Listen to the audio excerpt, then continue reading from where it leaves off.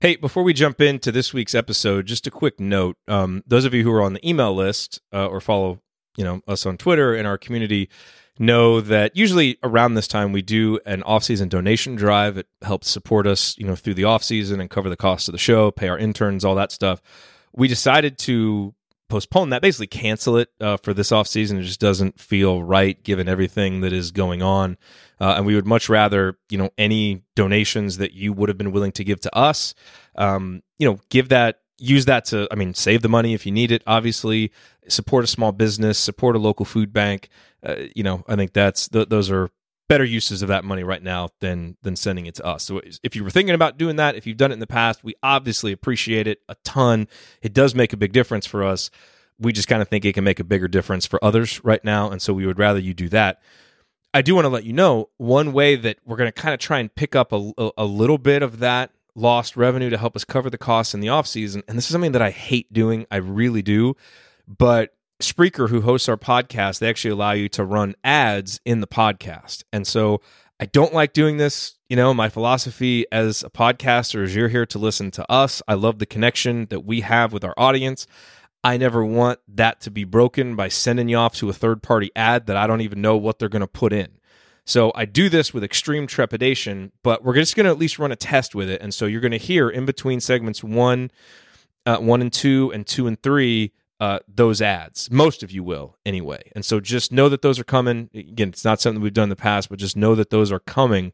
And if you just hate it, if it's awful, if it ruins your experience of listening to the show in any way, please let me know. I really want to know that, because maybe it's not something that we're going to keep doing.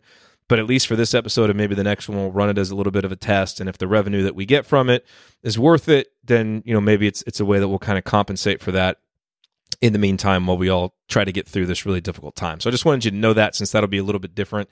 But to kind of counter that, we're in the podcast, we're going to keep all the between segment stuff. So we're going to give you more stuff to listen to. Hopefully it's interesting. It's stuff that we usually just keep, for the YouTube folks, but we'll give you that between segment banner on the podcast so that there's at least more content, more basketball talk to balance out some of the ads. So just wanted to give you that note before we start.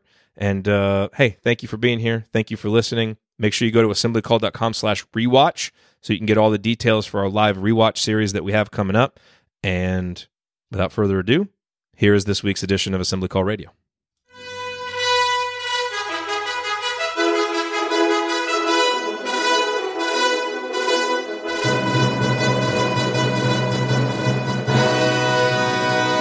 And welcome, Hoosier fans, to this week's edition of Assembly Call Radio, where each week we discuss the most urgent topics in the world of Indiana basketball. This is our 161st edition of Assembly Call Radio, and it is our 601st episode overall of the Assembly Call, recorded on the evening of Thursday, March 19th, 2020, a night that should have featured the first full slate of NCAA tournament games, maybe an Indiana NCAA tournament game. Instead, you get us. That's just not right. No, Coach, it is not. I'm your host, Jared Morris. And let's begin this edition of the Assembly Call how we begin every edition of the Assembly Call, and that is with our Hoosier Proud banner moment. And Indiana is the national champion. When it comes down, Indiana will be champion.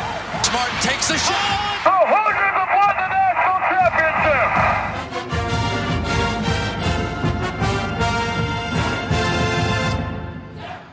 Well, this week should have been chock full of potential banner moments, but obviously that has not been the case. And, on the list of concerns right now, a dearth of banner moment candidates clearly falls somewhere near the very bottom. But if our goal during this shared time together is to enjoy a momentary diversion by focusing on basketball, and that's certainly how we're going to approach it, then we need to make do with what little news we have. And there was actually quite significant news this week.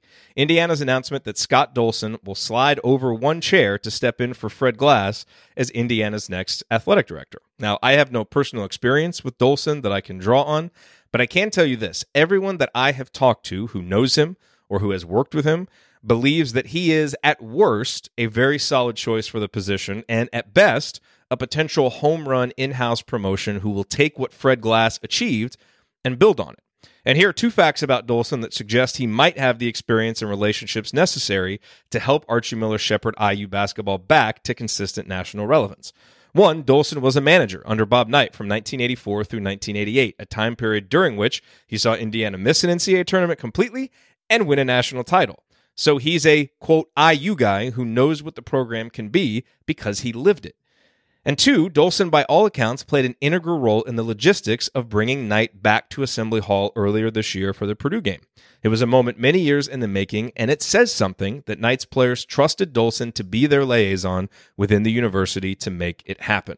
So time will tell if Scott Dolson is up to the job, but I think we can all agree that having someone in the role with legitimate basketball experience and strong relationships with Indiana's former players can only help the Hoops program moving forward. All right, now let me introduce my esteemed co-host for this week's show, and we have a special treat this week. Everyone is here. It is a 4-man show tonight. It's a big freaking deal. I think it's going to get a little wild. Yes, I think it will get a little wild. And let's start on the left and work our way around the horn, beginning with... You'll have fun, fun, fun. The Hoosiers make the tourney again. Fun, fun, fun. Fun, fun, fun. The Hoosiers make the tourney again. Fun, fun, fun. Look around you, Helen. We're at the threshold of hell. Andy, what is your bottoms line on the last week in basketball or life in general? I've lost all concept of time at this point. People were tweeting out things on Wednesday night like, oh, this time IU was, beating Nebraska. Fred Hoiberg was sitting there on the bench. I was like, there is no way in the world that's only been a week. So I think everybody that I've talked to feels like they're in a similar boat. So good to get together and talk. There's actually a little bit more news than you might suspect. You talked about the Dolson news, a couple other, at least small things there. So surprising, but I guess we need something to do to talk to news. I think the availability of all four of us probably has a lot to do with no one has any place to go or really anything else to do. So we'll live with that. But yeah, and we're just desperate to get away and do something else. Yeah. So what are you gonna do? But so looking forward to chatting with you guys about a hypothetical tournament, and definitely missed the first day of the tournament today. I like so many people make it a point to take these days off every year. I did not need to take today off. I was not in the office, but for a different reason. And so was at home lamenting not having the NCAA tournament. So while not the biggest deal out there at all, definitely a weird time of year and something that I know we all missed quite a bit. Missed more by the fact that IU would have been in it, but we'll make the best of it between this and rewatching some of the old IU tournament games over the course of the next few weeks. Yep. All right. Up next. He remembers the days when a movie cost $1. Heaven help you if you ever decide to pop your collar. Play hard, but remember, fake hustle is a crime. He's the coach and it's Tonsoni time. And then I would have been fired because of the stripper poles in high school. Coach, it's Tonsoni time. What's on your mind? Perspective. Trying to make sure that I keep proper perspective in the absence of all that we like and enjoy IU basketball, March Madness, start of a spring training and Major League Baseball. And to try to remember that this is sports, and while we miss it, life does go on, and it makes me appreciate this group, the four of us, but it's not just the four of us, it's everyone in the chat mob and getting together. I really look forward to tonight to try to get back to a small piece of normalcy, and that's watching the chat mob and hanging out with you guys talking some basketball. So I think it's a combination of, taking this thing serious and yet trying to find those outlets where you can have some fun and get back to some things that we all cherish. Very happy about the Dolson announcement and seeing the other candidates. I thought the search committee did a really nice job. Probably would have been happy with a few of those choices. My son Brandon was a manager for 3 years and had a lot of conversations with Scott Dolson, and he said that he is one of the greatest people at IU that he came in contact with and treats everyone with a lot of class and dignity. So that's a personal story. I have talked to him a few times just in passing, but to have someone in your family who worked with him and talked with him on a regular basis speak for him. And then really happy with his words on Archie Miller, obviously the fan that I am of Coach Miller and the idea of a plan. And that's perspective again, too, when we get back into the basketball, that the 3-year perspective, we'll answer that with some statistics later on in one of the questions. So I'm just trying to keep the right perspective and not drive Mrs. Coach too crazy in these times. All right, and next. Analyzing players, finding every wrinkle. He hasn't ever hosted, never lifted a finger. He's got all the Well, let me quickly add just one thing about this. Dude just interrupted his own jingle.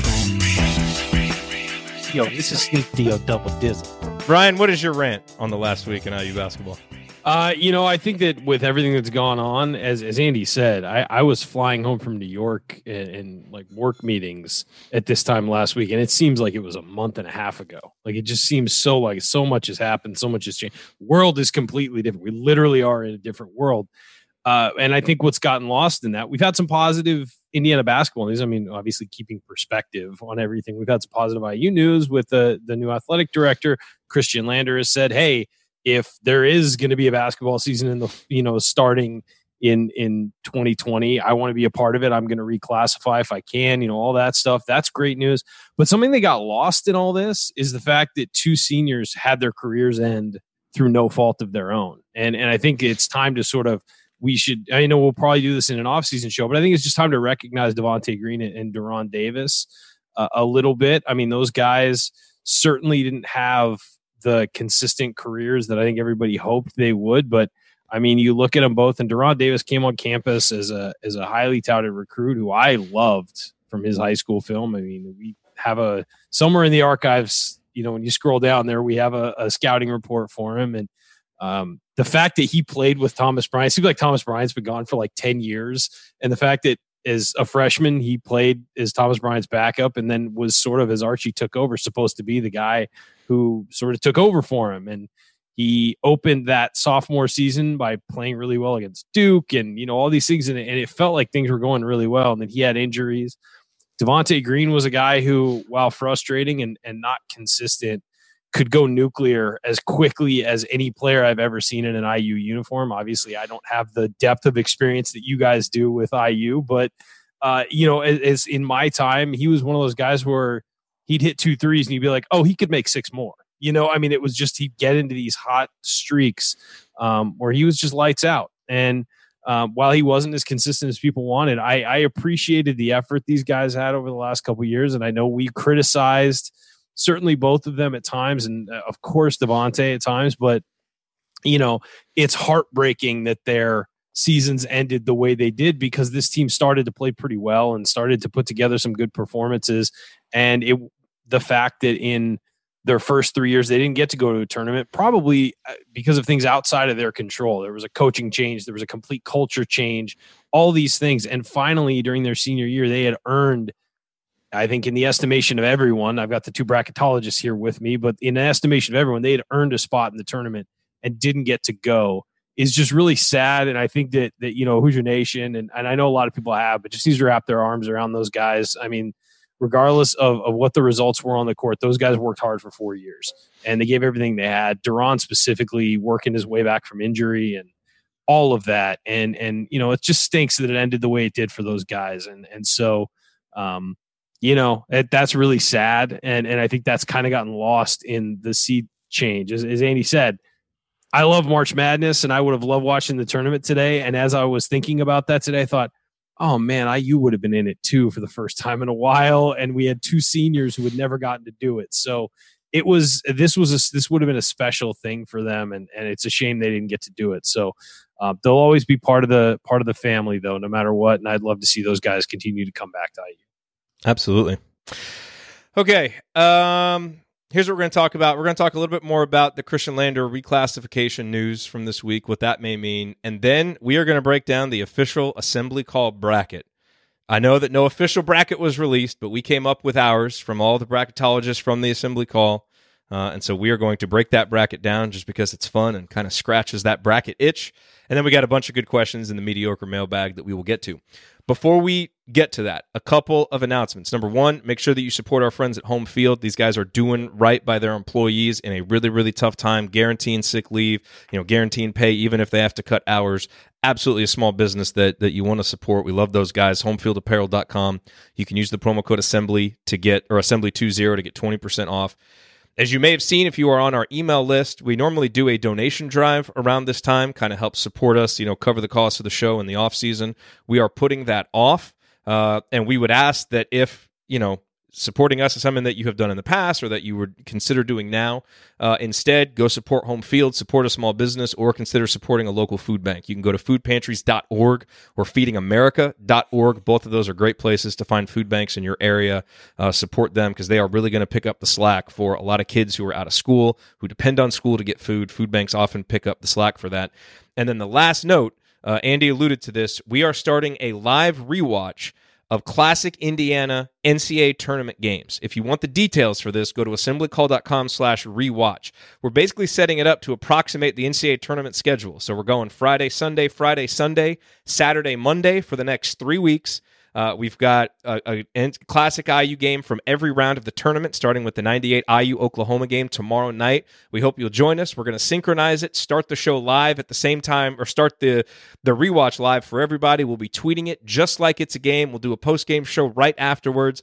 I know it's not the same as a live NCAA tournament game, but it's the closest approximation that we can get, and so we'd love to have you join us for that. It'll be a lot of fun. It's us, it's the guys from Crimson Cast, and Chris from IU Artifacts. We'll have a rotating cast on the post-game shows, so it should be a lot of fun. And so, like I said, we hope that you'll join us for that. All right, gents, let's talk about Christian Lander. Obviously, some news this week. He announced on TikTok that he is most likely to reclassify. Not a sentence I ever thought I would say, talking about TikTok. Then he went on Twitter earlier today to clarify his TikTok comments, so we're just bouncing back and forth from social media channels. He said, to anyone who has seen my TikTok post about most likely reclassifying, I'm saying that if it's possible through all this coronavirus stuff, I'm going to, if I can. And his dad was quoted in the Indianapolis Star as saying, at the latest, it would be a June graduation. He's got to get an English class and an econ class. He said, honestly, he has his eyes on a bigger prize. He can go to school and do what he had planned to do at IU and hopefully go on to bigger and better things. So it is obviously the plan. That is what he wants to do, Coach. And now we will just wait and see if he's able to. And obviously we all agree, that while there are going to be some challenges for a guy jumping straight from junior in high school to college, physical challenges, just general maturity challenges, because he's a young guy. He is a fantastic talent. Go back and listen to Ryan's scouting report of him if you missed it. And for a team that has lacked playmaking at the guard position, even if he'll have an up-and-down freshman season, having him is much better than the alternative next year of not having him for a team that I think is going to have some decently high hopes. So now we just wait and see what he'll be able to do. Yeah, I think that's exciting news because he makes Indiana better next year, even though he's going to be a younger player entering college. As Ryan said, he can run an offense. That's the thing that's probably the most exciting, as well as all his physical skills. The ability to run that offense, to relieve Rob from some of that, might elevate Rob's play as well when they play together, and you can stagger people throughout the game and have a true ball handler throughout, as we talked in past shows.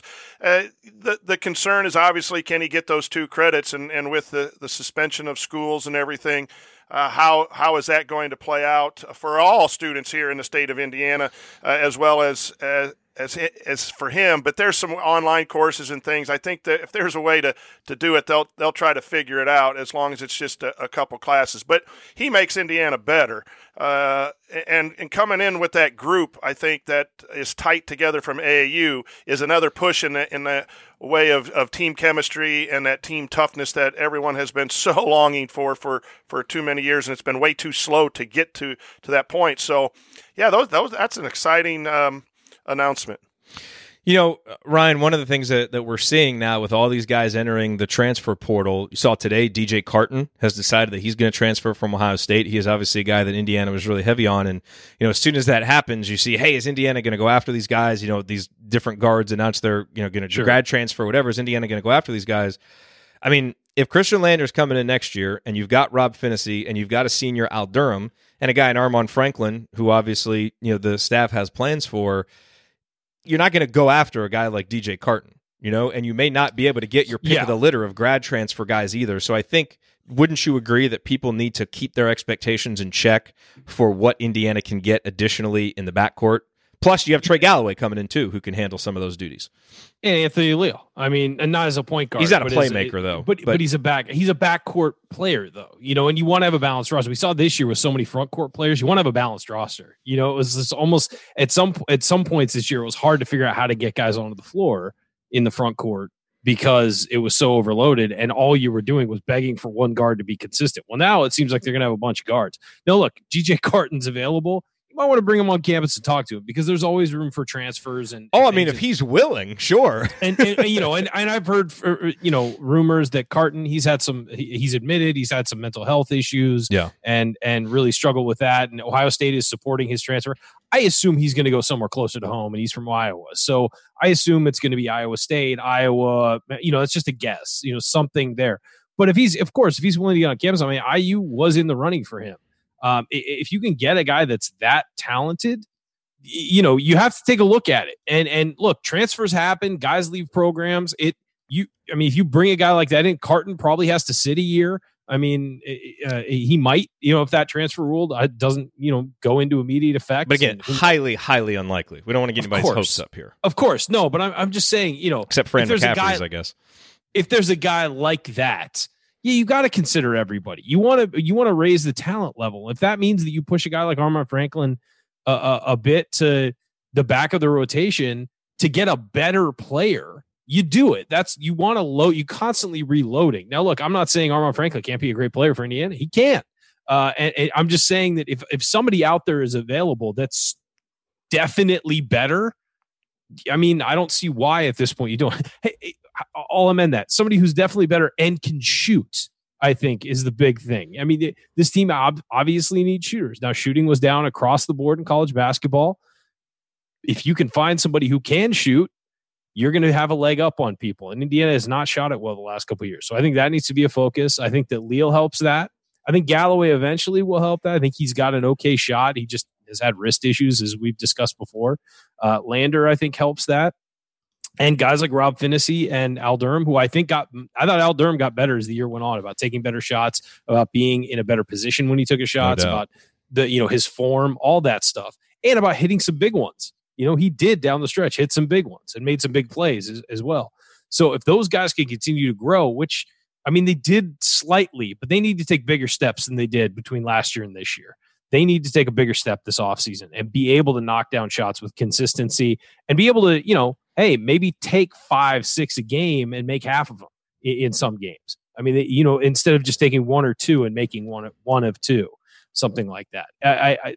So it's really going to depend on who's available, what's available. But if you're Archie Miller, I see no reason to say, like, I'm not bringing guys on campus because guys' feelings are going to get hurt.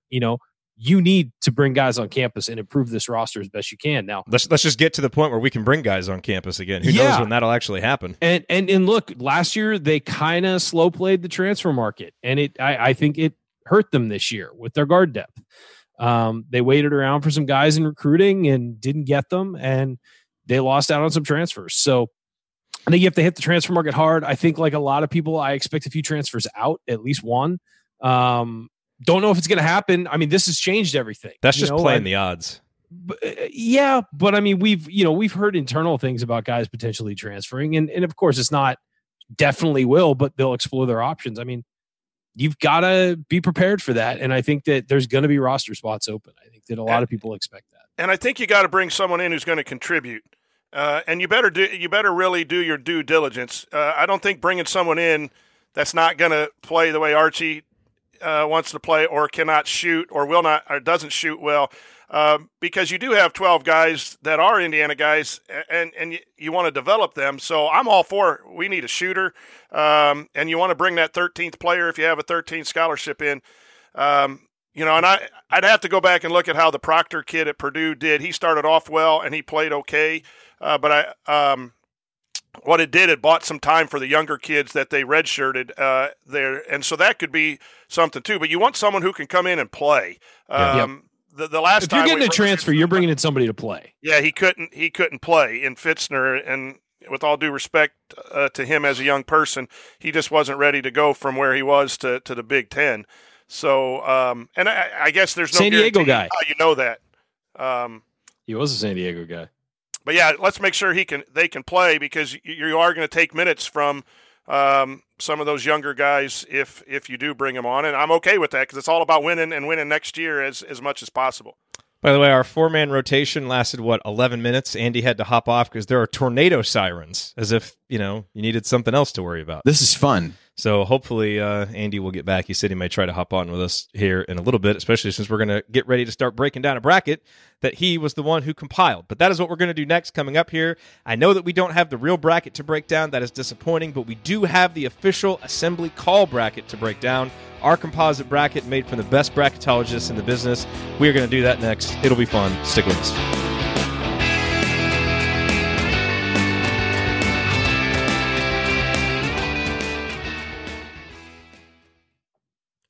The thing about the Name Your Price tool from Progressive is that by now you've heard a lot of ads about the Name Your Price tool from Progressive. We probably don't even need the words, the Name Your Price tool, to tell you that our humpback whale pup gives you options based on your budget, or that our novelty hand buzzer helps you save on car insurance. And that's the thing about the tiny felt bag filled with marbles. At this point, you've heard a lot of ads about the elusive northern bobcat. The Name Your Price tool, the neighbor who baked you banana bread, only from Progressive. Progressive Casualty Insurance Company and Affiliates. Price and coverage match limited by state law. Sticky notes, email alerts, a string around your finger. They're just not big enough. So here's a big reminder from the California Lottery. The Mega Millions jackpot is over $250 million. Whew. Play now. Please play responsibly. Must be 18 years or older to purchase player plan. All right. Hello, everybody out there. It is so nice to see 55 people watching. It is nice to see that. Off season. Not a whole lot of news. Going to break down a fake bracket. We appreciate you guys being here. For real. For real. Yeah. It's going to be interesting to see what happens with the roster. It's going to be interesting to see what happens with player development this offseason. I mean, well, you started to see it's teams early, but that aren't getting one and dones start to redshirt people. And that wasn't utilized in college basketball for a long time unless there was an injury. And you've seen Villanova do it to great success. Purdue did it a couple times. You're starting to see these teams that aren't Duke, North Carolina, and Kansas start to utilize the red shirt and sort of weaponize it a little bit to make sure they have seasoned players filling their roster every time. I think that's a possibility for AU. I don't know who it would be next year, because I think that the incoming guys fill spots that fill kind of roles that they need. You know what? If he sticks around, I could see Demezy Anderson maybe getting a red shirt for a year to try and improve and work on his game if he does stick around. But who knows what's going to happen with that? When you look at the roster next year, it's really intriguing. It's missing two things for me, and one is experience. Yeah, because you just don't know how you like the young guys, but you just don't know how they're going to come in and play. Are they going to be Rob, where he came in and contributed right away? Are they going to be Armand, where you have a good game and an off 6 games and then a couple good games, and that's good? And then you have some freshmen like Demezy who don't make it that freshman year. So when you look at the roster, it's kind of intriguing and interesting. But the shooting aspect, you need to have Jerome step up and be a better shooter. If he's going to play a lot of the 3, you're going to need Armand and the guards to hit some shots. So that's where that extra scholarship, if it's open with the shooter, does intrigue me. But I also don't mind leaving it blank. I like you said, it's got to be a dude. It's got to be a guy who can play. Yeah, but here's the thing. It's going to be interesting to see how this shutdown impacts the transfer market, because guys aren't going to be able to go on visits. Like, there were guys who a week from now will be going on transfer visits, and they can't now. So I think if guys do transfer, they might be transferring to places they visited during their recruitment, which sometimes happens anyway. But, going to places they're familiar with because they can't go get on campus somewhere. Yeah. It's fascinating. I mean, we're in uncharted territory. I wonder if it'll tamp down the transfer market, because guys are just like, I don't want to risk it. I'm going to stay here. Who knows if there's even another season coming, like the season will start on time or whatever. And guys will just say, I'll stay put and give it another year. But same thing with your NBA testing. Yeah. The draft. I mean, around and put your name in and go around and stay places and be worked out by places. You may have guys getting recruited solely on game or getting drafted solely on game tape. I mean, they know these guys really well. They start scouting when they're in high school, but still, I mean, there's guys who played really well this year. Like Obi Toppin was a nothing recruit. They watched him play, but they want to get their hands on medical records and interview him and things like that. And they're going to have to do the interviews via Skype. They're going to have to, maybe they can do a closed door workout with like 3 people and videotape it. It's really fascinating how this is going to change sports over the next couple months. Yeah, I know that's not the biggest. I know that's not the biggest worry we have in the no, world but right now, it's just so open ended. It's like, hey, maybe if things really go right over the next few weeks, maybe things can return to normal by the middle of May. And then you can have some semblance of a normal schedule. But that's really optimistic. Like it really is. From what we've been told behind the scenes at the major sports leagues at work, that's very optimistic. Yeah. And they're not sure. But you might in June start seeing empty arena type stuff just to get them going, because the NBA has got to get going at some point, or they're going to have to scrap the season, and they don't want to scrap the season where they were doing all these tributes to Kobe and had this big coming together and everything. They don't want to have no champion in that year. And I think that baseball is going to have to cut its season down. I mean, they keep saying they're going to play the full thing. I don't think there's any chance that happens. So we'll see. It's going to be late. It's going to be a long time, and we'll be here every week to help you guys out. And then some other times we will with streaming content. Yes, we will. Andy Bottoms is back, ladies and gentlemen. What's the tornado situation? I mean, why the hell not? Why would you not just have, I started to hear some outside, and then Jen's texting me. She's like, "Oh, the tornado sirens are going off." I didn't even know. I mean, it's been like pouring down rain here for quite some time, but it seems okay. Not what's heading next? An hour to our part of town. So what's next? Locusts? I don't have my plagues down straight. It's frogs. Is it the? Oh boy. So yeah, I think we're good. I'm gonna get that drop because after a couple of bad Indiana losses in a row, what's next? Locusts is going to be a pretty good one. That was a good one. It's a good one. All right, well, good, Andy. We wanted to make sure that you were back for the bracket, so that you can give us a quick rundown of how you compiled it. Okay. And do this for 15, 20 minutes. Yeah, Just I put a couple other goes. potential topics in the list for that one, like 5-12 upsets or other upset picks that we had or something like that. If you want to do that. Yeah. Okay. Good, regardless. And I guess I'll just tell people to go to Twitter because I've tweeted it out a bunch. If they're the bracket. Yeah, if they're listening, if they want to see the bracket, they can go to Twitter and find it, or tweet me, or email me, or whatever. Okay, you guys ready to go? Yep. All right, let's do it.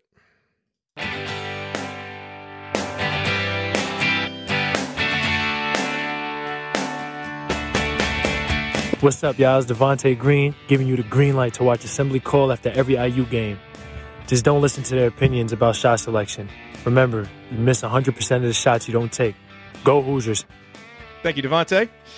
Welcome back to the Assembly Call. You can find all of our content at our website, assemblycall.com. And if you ever want to join the chat mob, chat mobbers, during our unedited live broadcasts or watch those replays and see all of the between segment banner, then check out our YouTube channel, youtube.com/assemblycall.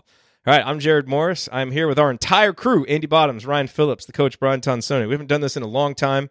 Had all 4 of us here. The last time we did it, we definitely said at the end, we're never doing this again because that was too many people. But, it's the off season. Everybody was clamoring to be on the show this week. So I was like, hey, does anybody want the week off? I have a tornado scare, so perhaps somebody's trying to tell us something. The quickest text replies, no, I'm in. I'm ready to go. It's like, okay, well, let's just all do it. So here's what we have planned for this segment. We're going to break down a fictitious bracket, all right? Obviously, we didn't get our main bracket, but we compiled one.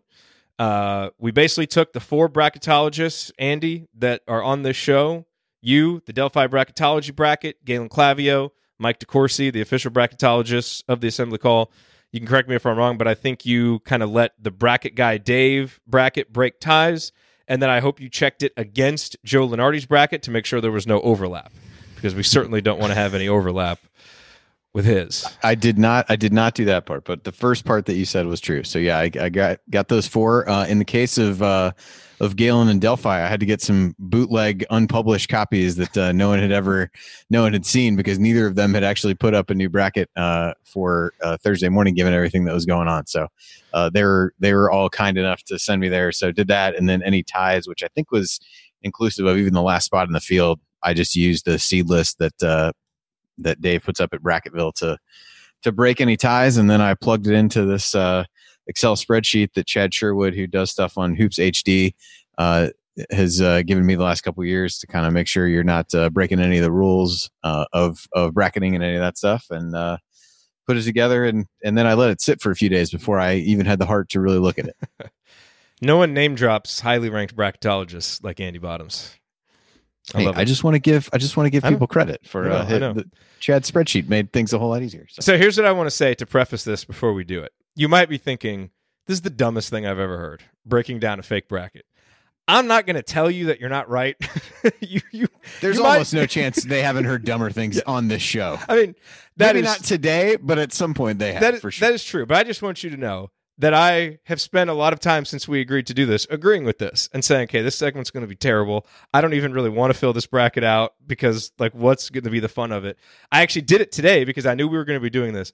I had so much more fun than I thought I was going to filling out the bracket, even though it's not the real bracket, just trying to figure out who would win and then the matchups and filling it out and seeing how it would develop and what matchups would be there.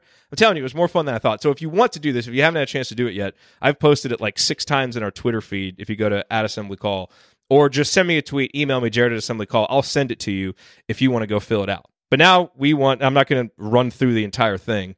But let's kind of go through. And how do you want to start this, Andy? Should we just start from the Indiana perspective? Where do you want to explain where you guys had Indiana and maybe what the range was between the 4 of you for where the Hoosiers were? Yeah, that would be good if I had the sheet up that would tell me that. I think everybody had him. They were between, I think Dave might have had him. Well, I didn't use his. I don't know. Anywhere between 9 and 11, I think. Probably mostly 10 and 11. They ended up as a 10 seed in the composite. Playing against Houston, which I will add, I'm sure people are like, "Oh, you have a really good sense of humor that you did that on purpose." But actually, based on the way like the bracketing rules work, it was kind of hard not to have it that way. 2 of the other 7 seeds were Big Ten teams, which limited it, so IU couldn't play them. And then Rutgers was actually higher on the 10 line, so they got the geographic preference, and IU took the one that was left over. So they'd be, according to this, in Sacramento playing Kelvin Sampson and Houston in the first round, and then the 2 seed in that area was San Diego State. Not only have to play Kelvin Sampson, but get stuck in Sacramento. Nobody wants to be in Sacramento. Well, the interesting thing, not just about this bracket, but kind of all the mock brackets that you saw, and when you look at bracket matrix, where Indiana was, and then what the other teams were that were projected to be Indiana opponents, there were the possibility for so many great matchups, because based on where Indiana was, you could have played Arizona with Sean Miller. You could have potentially played Colorado, which had McKinley Wright, the point guard that Archie recruited to Dayton. You could have potentially played Virginia, depending on, how low their seed went, although they probably would have been a little bit higher. There were a lot of really intriguing potential first-round matchups with interesting storylines. Of course, we'll never, get to see what the actual one would have been. But what did everybody do with that first round game? If it had been Indiana Houston, please tell me that we're all picking Indiana to advance. Homerism and all. Come on. Okay, what is your in a hypothetical scenario? Even hypothetically, to pick Kelvin Sampson to beat IU, I know. In all seriousness, every team from the American was in a weird spot because nobody in that league had really asserted themselves. Houston had by far the highest net ranking, but really in terms of quality wins and things like that, they didn't have a ton.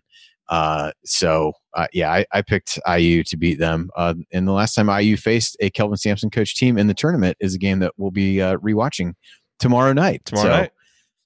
Kelvin Sampson in his 4th year at Oklahoma, I think. That's the game we're going to do from the 1998 first round. He didn't make it to 4 years at Indiana. Wonder what happened there. I'm not sure. Kind of weird. Not sure. Coach, so you had Indiana winning? Yeah, the first round against Houston, and I also think their second round matchup is probably the best they could have asked for. The 2 seeds are all tough, but San Diego State had struggled down the stretch. And San Diego State's shooting was not good. Their resume just was bolstered by having no losses for a while, and then they lost to a couple quad 3 teams. So I'm not saying it's an easy win for Indiana, but that's probably the best matchup for the Hoosiers. Yeah, just so people know, the other 2 seeds were Florida State, Villanova, and Maryland. Oh man. Yeah. So 2 of them you couldn't play, or Well, no. Well, yeah, you wouldn't. They would let you play Florida State again in the second round, but that's fairly unlikely. Wouldn't be able to really be matched up against Maryland. And Villanova was on the roll late. I don't believe. Yeah. And then Villanova was pretty hot. I'm not sure that playing a really super strong offensive team. Not a good matchup. Sounds particularly. Here's what I'll say about good. Here's what I'll say about San Diego State. The only thing, the main thing that worried me about is the perimeter defense from their guards is really good. And if Indiana, we've seen this year, if Indiana didn't shoot well or didn't at least get some shots to fall, they tended to lose. And so that would be the one concern. San Diego State's defense for any, I don't care who they played for any level, that's a legit defense. The thing San Diego State didn't do down the stretch is make shots. And Malachi Flynn is a fantastic player, but he and the other guys on the perimeter, when they lost those 2 games late, they just went ice cold. And they did that a couple times, and thanks to their defense, they were able to eke it out. But yeah, of those remaining matchups, I mean, I would have loved to play Florida State again. I think that sort of, I think it would have been entertaining as hell. I don't know if it would have been good for us, but it would have been entertaining as hell. And then, Maryland is a team that Indiana could clearly beat. They had them, before. And Mark 2 games this year would suggest otherwise, but the evidence, capable, yes, they should have beat them. I mean, and Mark Turgeon's the coach. I mean, you always err on the side of playing the worst coach you can. So I think think Maryland. I wouldn't have been if they went into that Maryland game, I wouldn't have been afraid. They played toe to toe with Maryland at home and should have beat them and blew it, and so they did. But Mark Turgeon is the Delphi brackets of college coaching, from what I've heard someone on this show say. That's right. That is right. I really wanted to pick Indiana in this matchup because it would have set up a Sweet 16 battle with Virginia, which just would have made my tournament. But you would need to watch that alone in a dark room by yourself. Yeah. Just send the family. If they cut to any shots of Ty Jerome in the stands, Jared would have passed out. But otherwise, it would have been fine. Would have been great.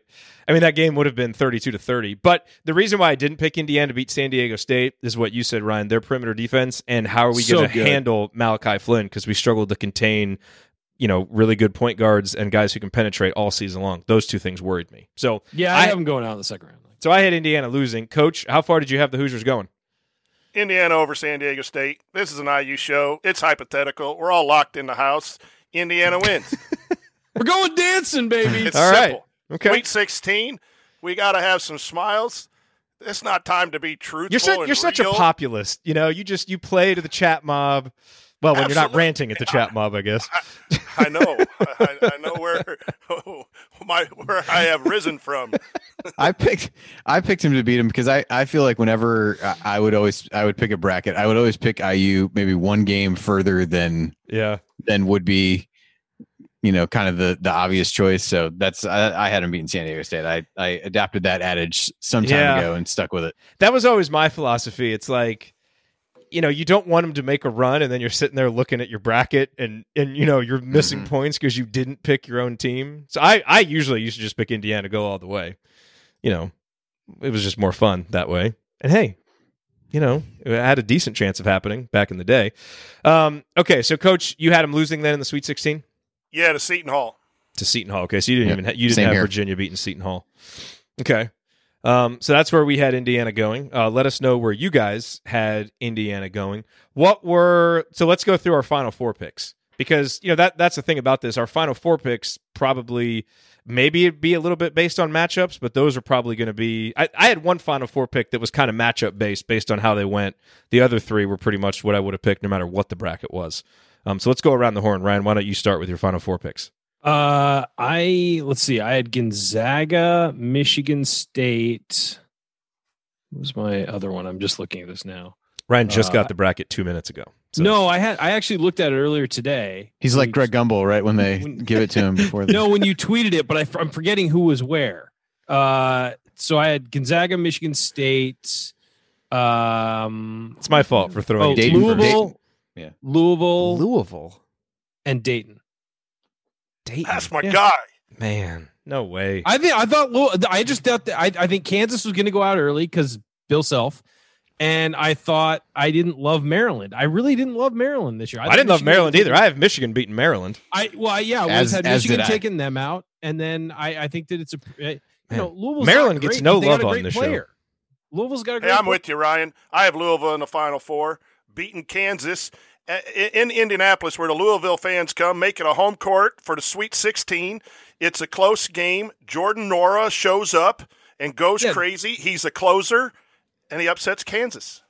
Yeah, I like Nora, and I just thought that was a weaker bracket than the others, so I thought it was pretty well. I just saw it. Like 100% saw Kansas coming as the number one team, the only dominant team in college basketball, and then just losing, because that's what happens every time that happens to them.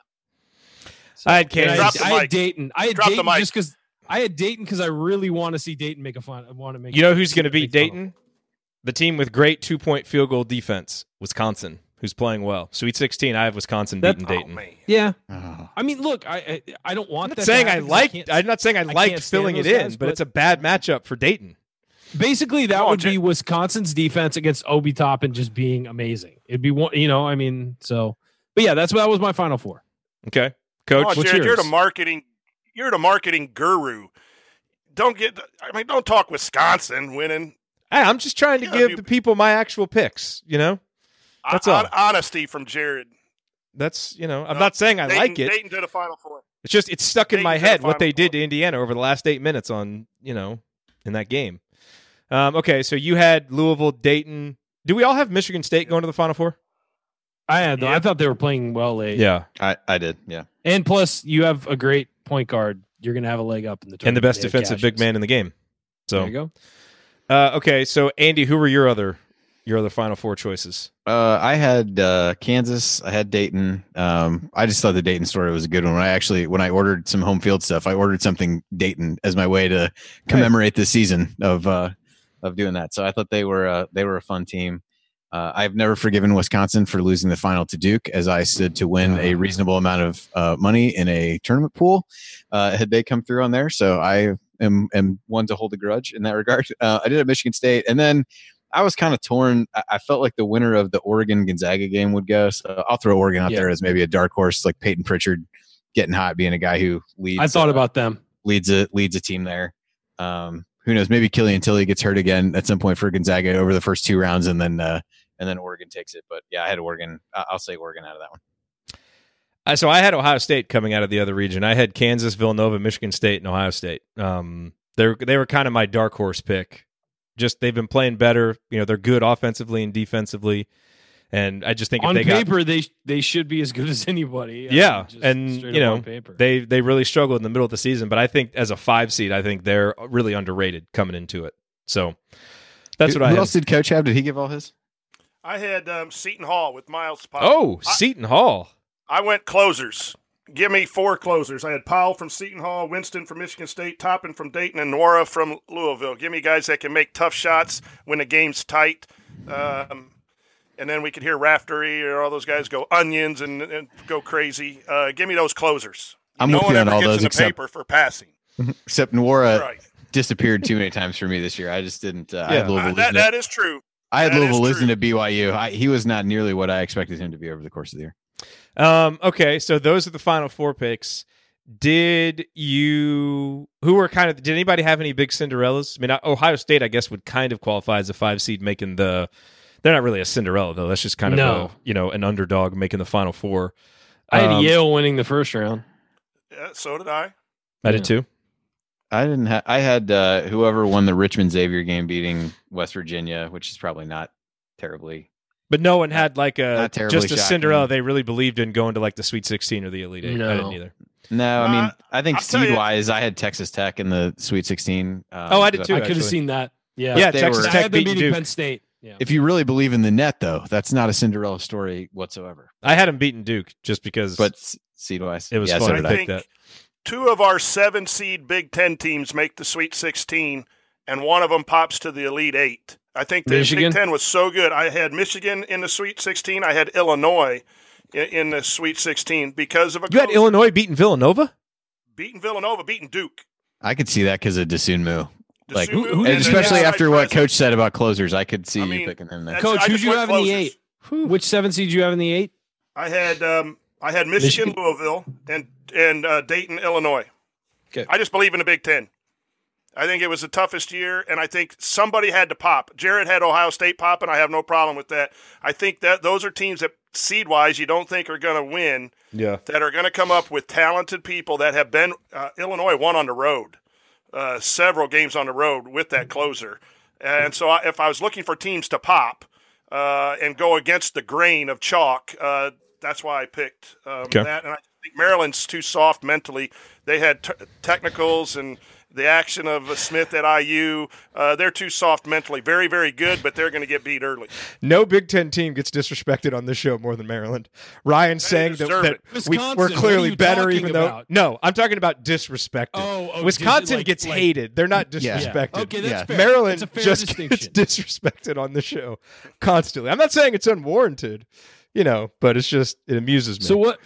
So who does everyone have as champion? I mean, is that the next Michigan State we go to? I think this was the year the Big Ten won it all, and I think the storyline of Cassius Winston winning it. I love the Cassius Winston Xavier Tillman storyline. I think Rocket Watts was coming along. I just feel like it was going to be one of those refuse to lose, God's plan, all that stuff type year for them. I had a hard time. And they were playing really well. They were underrated, I think, heading into the tournament.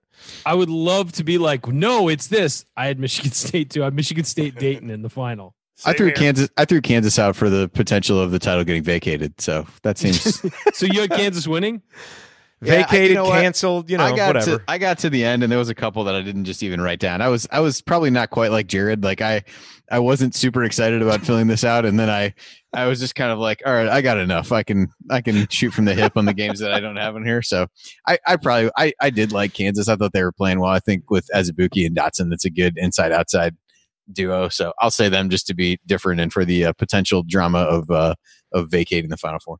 That's interesting, though. I mean, we both clearly. I mean, obviously, you guys picked Kansas to lose early, but those were the two picks. Three of us picked Michigan State. So if you're listening, let us know. Obviously, you don't know this bracket, but who were kind of your Final Four teams, independent of matchups? Who's the team that you thought was going to win it all? Are we kind of all out here on an island overrating Michigan State, or are you buying the Spartans too? Be interesting to know what everybody thinks. Would have been nice to have one bracket that we all could have done, but if you need that itch, or if you need to scratch that itch, I had a lot of fun doing it, so we can send you the bracket if you want to do it. Any final thoughts, Coach Andy? Any final thoughts on the bracketing process? Do you want to say a few words about your bracket that was not going to be submitted to the bracket matrix? At least those rankings live on for another season, so you guys are still 11th and 13th respectively overall. Yeah, I don't know. It was disappointing. It's kind of one of those things. I'm sure Coach is the same way. I know you talked about it last week, being able to try to use it as a teaching point for your kids. So that was potentially good for you. I was not open to that teaching moment personally. And I sat and thought about all the time I took over the course of the season, keeping things up to date in the spreadsheet and doing whatever and kind of getting ready for the final exam, if you will, to do that was a bummer, but obviously not more important than everything else that was going on. But nothing too much to say about the bracket. I did look back though. All four had IU as a 10 or an 11. Coach and I had them as 10s. The other two had them as 11s. Okay. Makes sense. I feel pretty comfortable about Indiana being in.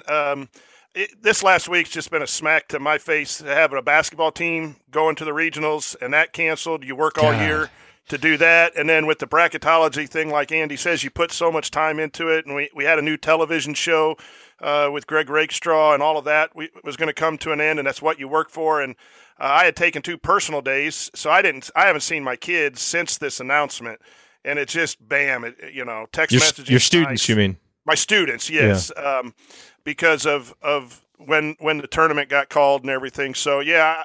I'm trying to keep perspective and publicly be positive, but there's times when I'm howling at the moon in the basement and saying choice words because it's just been an abrupt ending. But again, the health of all of us is a heck of a lot more important than my bracket. So trying to keep positive. Delphi bracketology is not Mark Turgeon. That's right. By the way, you know what? What? Coach, you got to cut down some nets before it all got shut. You did. Absolutely. You did get to cut down the nets. And one of our seniors. And hey, you got how many high school teams in the state can say they finished the season in a normal year? Can say they finished 4. The season on a win? Just 4. And now we're a local a guy from a business contacted me, and he knew one of our seniors and called him to ask him about how he was feeling. And the response that young man had was just what you coach for. You want to win games, but the senior handled it with class out in public, and he basically said, how many seniors can say they won their last game if it wasn't for the state championship? And that's what we're going to try to remember. We have class men in our basketball program at our high school, and it was taken away from them, but they're handling it with class as hopefully a lot of programs are as well. So very proud of our young men, regardless of the situation. But yeah, it's been 7-8 days of just wondering, what the heck's going on, and with school being canceled. And I know, Andy, your wife is going through the same thing as our house is with planning and all that. So yeah, it's just been kind of crazy. It just ended. Yeah. But hey, you know what? You got to end with like a happy memory for those kids. Absolutely. It stinks you didn't get to go do the regional thing and all that. I mean, I know that's a lot of fun, and you guys, I mean, quite frankly, probably could have done some damage there with the way you were playing, but you got to end it as good as you can possibly end it, and that's with a win. So, yep. and getting to cut down nets and stuff like that. And a couple years from now, when everyone gets back together, that's what we'll remember. That's right. By the way, we'll end this segment with this great quote from Sally in the chat mob. She said, "It's so hard, and some people keep saying that there are bigger things in life to worry about right now. Well, F you. There's always something bigger in life, and these smaller things are very important." Hey. They are. You know what, Sally? I'll give that some applause. It's a great comment. That is a great comment. All right. Coming up in our third segment, we are going to answer your questions. We will have a mediocre question of the week. Then we'll talk about what needs to happen for Indiana to compete in the top half of the Big Ten next season and whatever else we have time for. Stick with us here on the Assembly Call.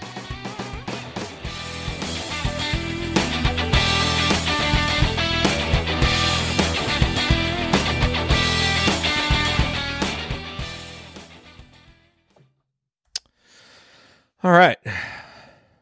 Good stuff.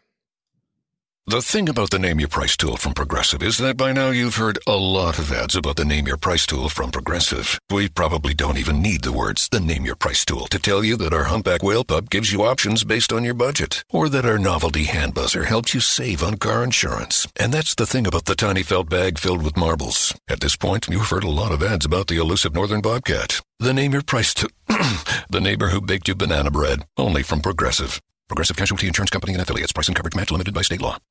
Sticky notes, email alerts, a string around your finger. They're just not big enough. So here's a big reminder from the California Lottery. The Mega Millions jackpot is over $250 million. Whew. Play now. Please play responsibly. Must be 18 years or older to purchase player fine. Well, there we go. We got a full segment out of that. Wasn't a total disaster, was it? That's fine. Okay. It only would have been a disaster if Andy couldn't come back on. That would have been bad. That would have definitely been bad. All right, talk about something real quick. I got to do some math to see how much time we have left for this next segment. Oh boy, math. So I know. Yeah, well, we haven't done math on the show in a little while, but I'm trying to do something a little different today. Yeah. So, Coach, have you had the big Yahtzee matchup yet tonight, or is that post show? My cat's joining the show now, but no, we haven't had the matchup yet. It was postponed. My oldest son came home, and he gets priority, so they were playing some games instead. So I got whooped last night. I like the halftime report from Brent. That was well done. We're trying hard, man, to have some sanity. Okay, so this has to be kind of a short segment. We got about not much, 3 minutes and 7 seconds. We didn't leave much. So we'll go very quickly in this segment. We'll hop right into the questions. I won't belabor a bunch of stuff at the beginning. But then we can answer the other questions at the end. We just got to get out of the radio segment quickly. Yeah, how long did you say? 6 minutes? No, 3. 3 minutes and 7 seconds. Almost had it. And we need to do the outro music. So we got about 240, a cool 240. So. All right, so I assume you're going to hit Jay's question since you teased it in the other part, and then... Yeah, we'll do that one first. Okay. Quickly. All right. Quickly. Okay, let's do this. All right, here we go.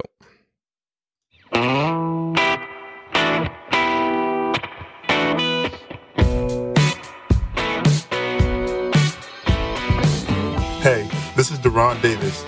And what's the only thing better than dominating a Duke big man in the post? Is celebrated with friends afterwards. Join Gerard, Andy, Ryan, and Coach on the Assembly Hall call after every IU basketball game. Go Hoosiers. Thank you, Duran.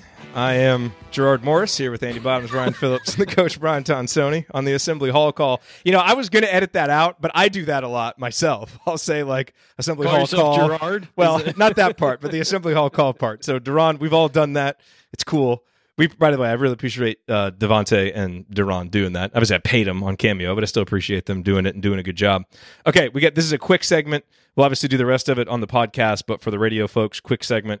Let's hop in real quick. Let's do the mediocre question of the week. It's not that good, but it's not that bad. It's Jay's mediocre question. All right, so Jay says, let's assume Lander comes next season and there is one transfer out. You know, not speculating on who it might be, but just, you know, kind of playing the odds. How would you like to see the last scholarship used? What type of player would you want Archie to go after? We kind of covered this in the first segment, but just go around the horn. The one thing we didn't talk about is a young big. Does anybody think that might be a good use of the scholarship, especially considering Trace, you know, is likely to be gone after next year and Joey will be gone? Andy? Yeah, I mean, that seems logical to me. You know you're going to lose Joey. It's not a huge leap to assume that you lose Trace. You would have Race coming back that can be pretty versatile up front, but unless there are substantial plans to really try to go small in a way that they haven't more recently, then yeah, you'd think a young big guy that you could develop a little bit and wouldn't have to force into action right away would be a potential use of that. Coach? Yeah, they were going for a big, and we lost out with the kid from Wisconsin, so that would make sense. I always will agree with everyone, a shooter. But again, make sure if it's young, someone you could develop. If it's a transfer, someone who could play right away. And Ryan, we got about 20 seconds left. What do you think? Yeah, you need. That's where the hole in the roster is. If the makeup is the same, that's where the hole in the roster is. Is at a big man, a young big man. I agree. Adding a big man. Yeah, preferably one who can step out and shoot too. You know, it'd be nice. Of course, versatile. Yeah. At some point to be able to have a lineup full of guys who can actually step out and shoot. All right, we will get to the rest of the questions on the podcast. You can find the Assembly Call wherever you listen to podcasts. Hit the rest of the questions there. For now, that's going to do it for this week's episode of the Assembly Call. If you want to see us do the show live, join us at assemblycall.com on Thursday nights for the live broadcast of our Assembly Call radio recording. And don't forget to go to assemblycall.com or text IU to 66866 to join our free email newsletter. Special thanks to Bob Thompson for producing a lot of the music that you hear on the show. And thank you for listening. We will talk to you Friday night for the first of our IU Live rewatch series. Until then, take it from the green light himself. Keep your elbows in, eyes on the rim, and go Hoosiers.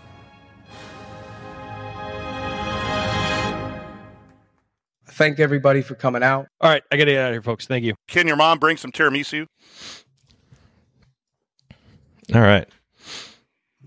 It was Devontae did a good job with those.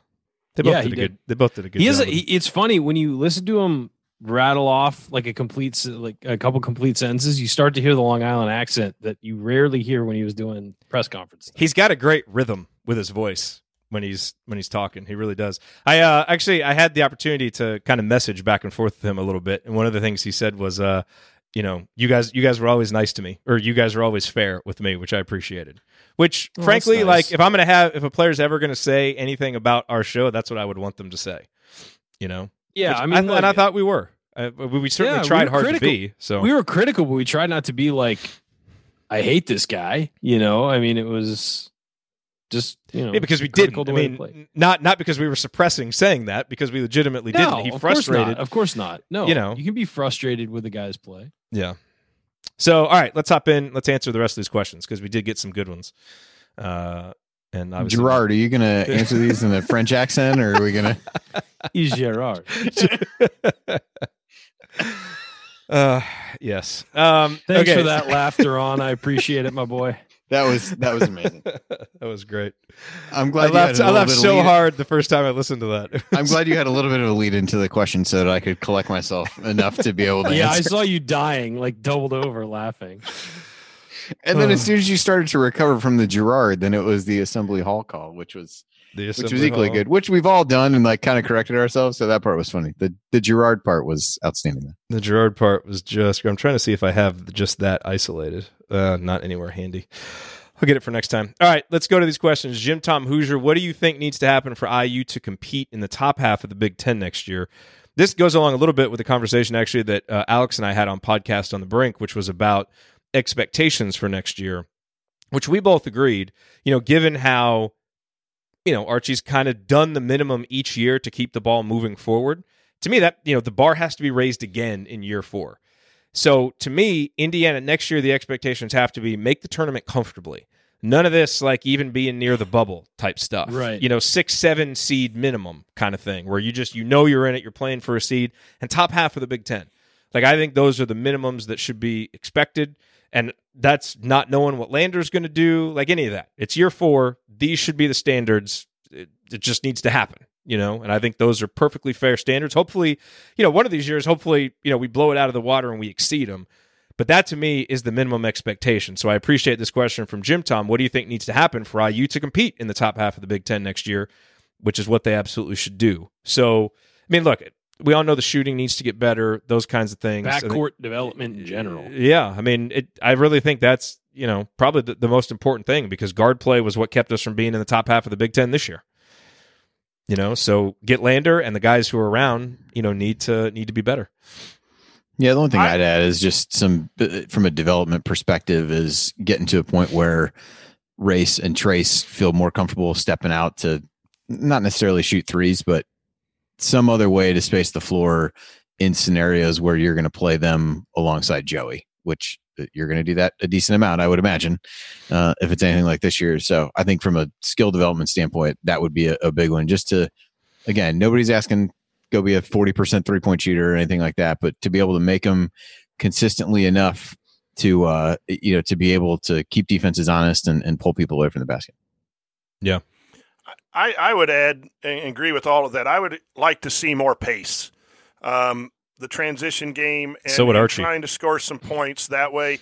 I went back and I don't know the statistics of pace and all that from Ken Palm, Archie's teams at Dayton, but I went back and watched one of their games, and it just seemed they had a different flow.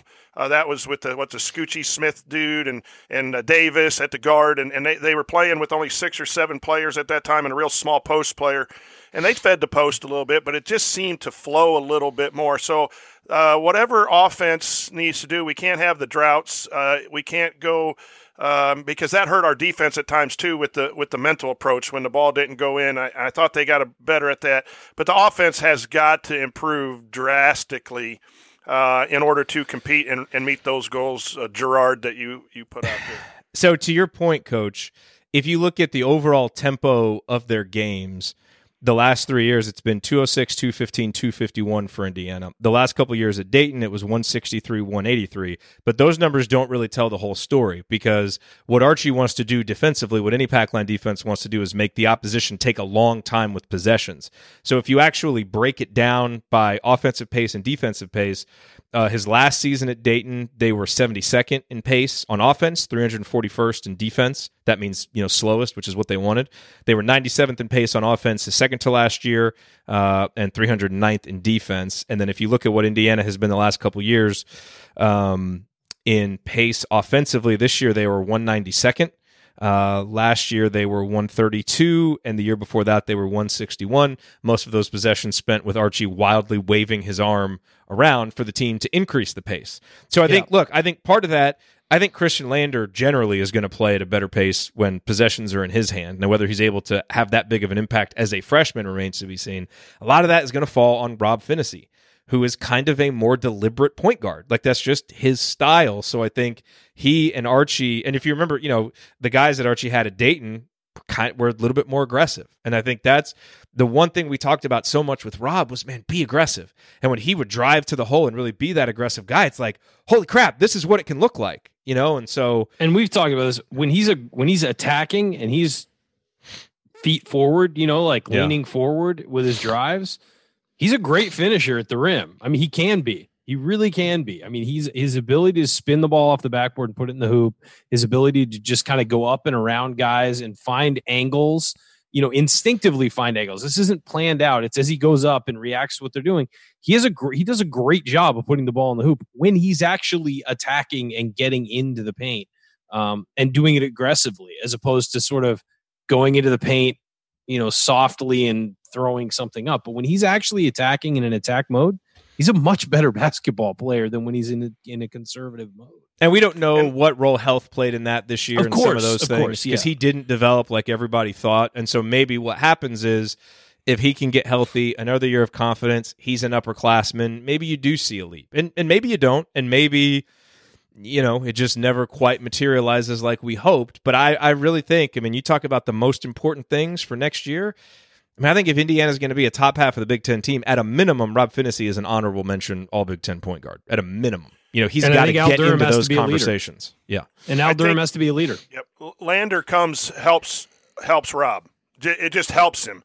And a lot of people say it's a competition between the two. No, it helps him because if you're the best defender and you're the lead point guard, that's asking you to be the best player on both sides of the ball. People can do that, but it's awful difficult. Lander, go run the offense. Finney, shut down the Cassius Winstons of the league and then play off of that. I think that just makes him better, and it pushes him. The same with what Leo and Galloway and Geronimo might not come in and be great right away, but they'll push for 10 minutes here or there, and they'll be pushing in practice. So you just see now that's starting to take place, but I think Lander helps Rob and helps the pace tremendously next year. What you want from the freshmen next year is to have OG Anunoby / Juwan Morgan freshman years. Exactly. Supplement the team, pick them up. When energy's down or when, there were times where Indiana would hit a lineup this year and just go into a tailspin offensively or whatever. We need energy. We need somebody,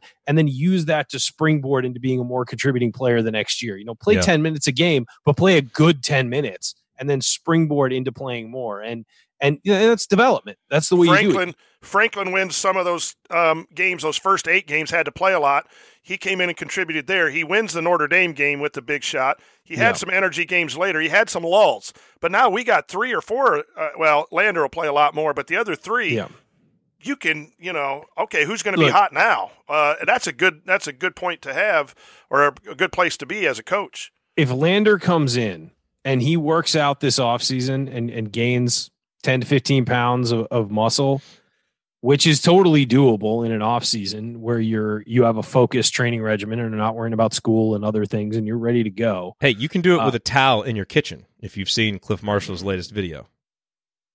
Which is useful, not for Christian Lander, useful for average Joes like us. He's got this workout video. Use a towel in your kitchen. Okay, No, but if Lander comes in and he gains some weight, just laid out on me there, man. I just like giving you a look, and you know exactly what I'm thinking when I do because we've done this for 9 years now.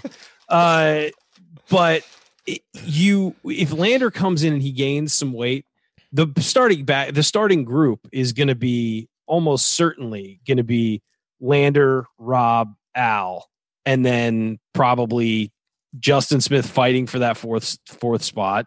And Trace Jackson Davis. That to me is what it feels like because they're not going to go double bigs again. That didn't work this year. And with the depth issues up front, you're going to have to put Joey in as a second unit center, I believe. And that's what I think. Unless Trace develops a jumper and can play the 4, it'll be tough to keep Jerome and Race out of there. And I'm not saying that's the team that's going to play the most. I'm saying I think they're going to start together, and I think that you'll see Lander and Finney will be on the court at the same time, and they'll stagger who the other wing guy is. But Al's going to be the captain as a senior, almost certainly, because he was a captain this year. So he's going to start.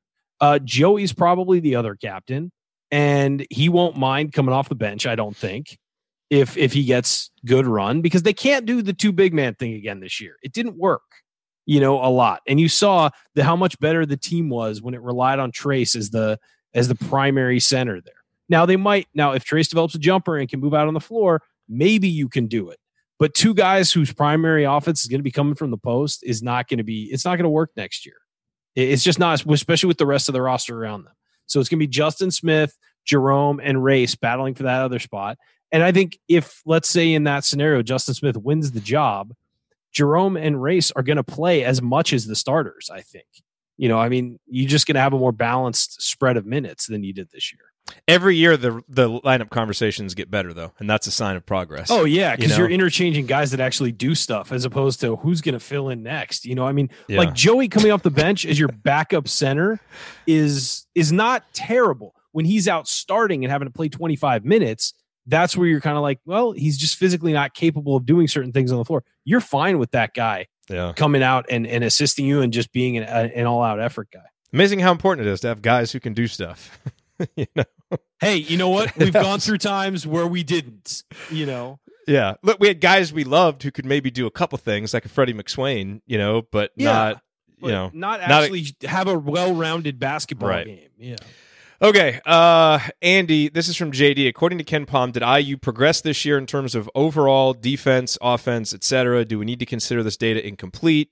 It's probably likely IU would have played no more than 2 to 3 games more this year. So when you look at that Ken Palm data, if you go back and look at past seasons, do remember that is not regular season. The default is it takes into account all the postseason games.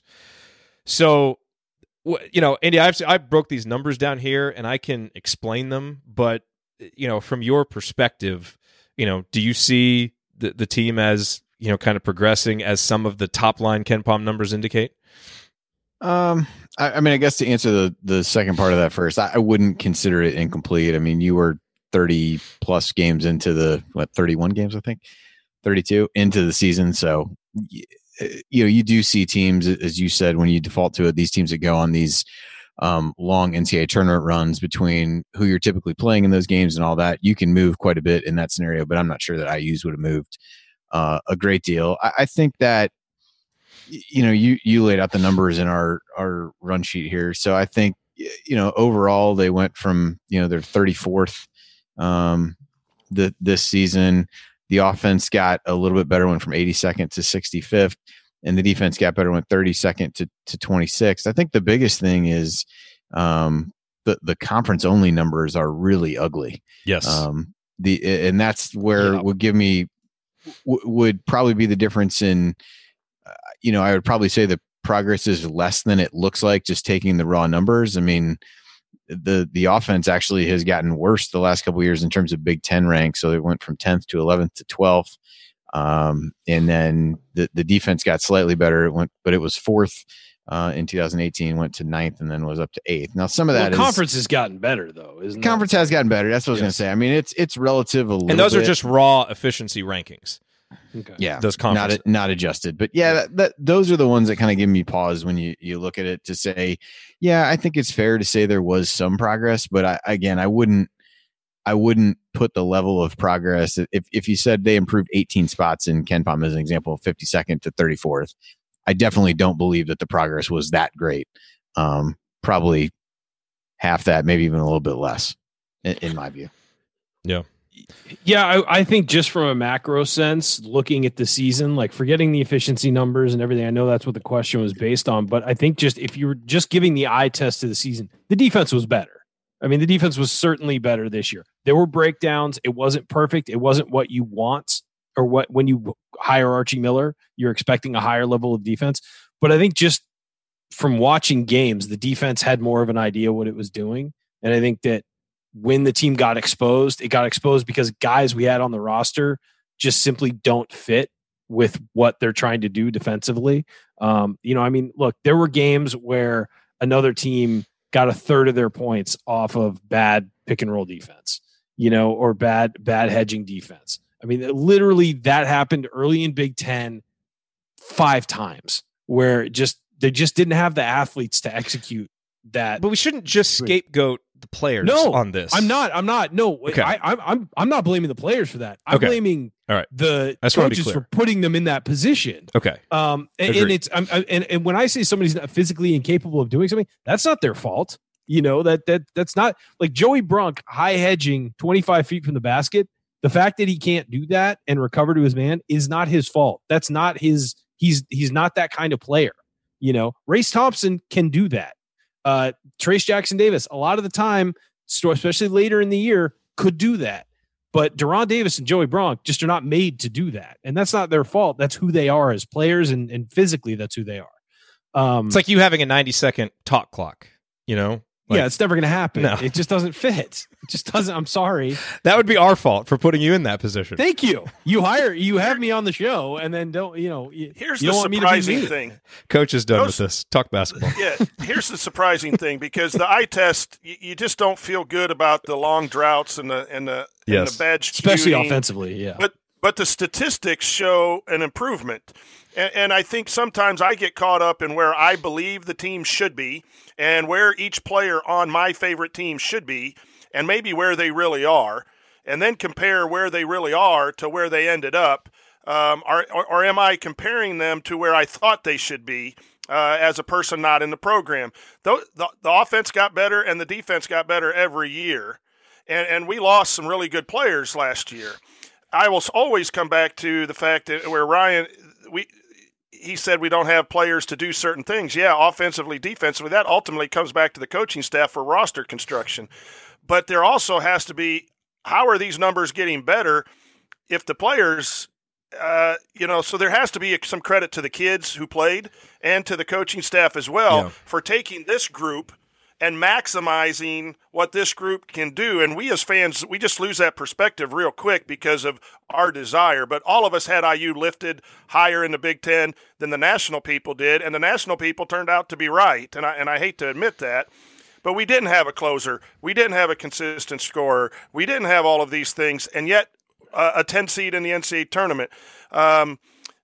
Didn't have a really great year last year, and we were the second team out of the tournament at 17-15, had a winning record in Archie's first year with none of his recruits. And so, yes, it's too slow, and it's not where Indiana basketball, and I know I'll get, the people will tweet at me, well, you're sugarcoating the expectations for Indiana basketball. No, it needs to be great and needs to be Sweet 16 every year. But when I take a step back, there has been progress. There has been progress, maybe just not as fast as we want it to be, and I just need to be more real in my evaluation of who we're asking to do stuff. Just throwing that out there. Yeah. I mean, look, it's not a black or white conversation. There has been growth. Certainly, just compare it to last year. That team lost 12 out of 13 games. I think that's the thing about this year is I do think this year's team strung together more coherent possessions.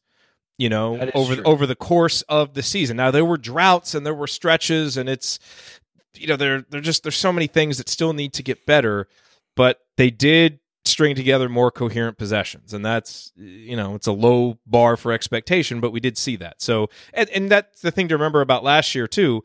You remember how injuries impacted that. That team's numbers and that team's record would have been a lot better without some of the devastating injuries that team faced. And this team was really pretty healthy this year, outside of Rob and Devontae missing a lot of practice early in the season, which probably set them back. We had pretty good health this year. So some of that's in there. But yeah, I mean, to kind of answer the question, finally, the overall numbers are better. But I think if you look a little bit deeper at the conference numbers, you got to give them the context that the conference is better, but there are concerns there. And so, these are some things now that need to get cleaned up. It should get cleaned up with better players, hopefully with guys being in the system longer, and hopefully with better fits for, guys to play this system. Hopefully, because there's going to be a lot of pressure on Archie coming into this year. And so, it's got to, we can't come out of next season saying, well, were we better than that? Next year has got to be better. It's got to be clearly, the best unequivocally, hey, we're better and we're moving forward. It just does. You can give a coach 3 years of okay, you got the minimum bar. Now it's time to jump forward. Well, I think the other thing, I mean, if you, one of the things that people would cite when you looked at reasons the IU seed might not have even been higher and things like that, their net ranking was really bad. And the reason for that, in large part, is a number of games where they're just straight up uncompetitive. And I think that's the other sign of progress. You can have some games where you blow people out early in the season that can help mask those a little bit, even though stuff's weighted by, strength of opponent and different things like that. But there was just too many road games was really where this happened, where they just didn't show up. And I think that to me is the next sign of progress, where you're gonna have some of those. But I'd rather have one as opposed to five, or however many it ended up being. I think that was the other part that I think muted some of the progress, even though toward the end of the season, it seemed like they put that part of it behind them. Yeah. Okay, let's run through the rest of these here. This is from JD, clearly directed at Ryan. What's up with this Wichita State situation? I've seen the amount of guys leave before, but usually only with a coaching change. So 6 players transferring out of Wichita State. And clearly, based on... Goodman said there might even be one more who's considered. Oh boy. Yeah.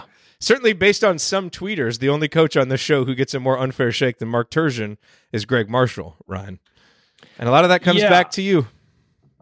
I mean, I've been honest about this for years. I'll go into this because people ask me why I won't just talk about it.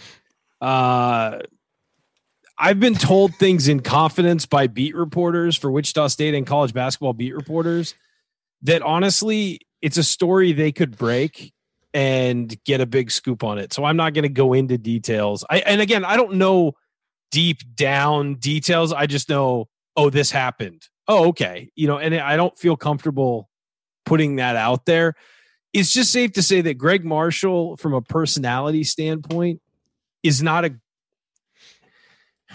he has a very bad reputation behind the scenes. We'll put it that way. And some of his personal issues make it so he is a very unattractive coach to bigger programs where he would be exposed to more media availability, have to do more barnstorming where he goes around and talks to fans and all that stuff.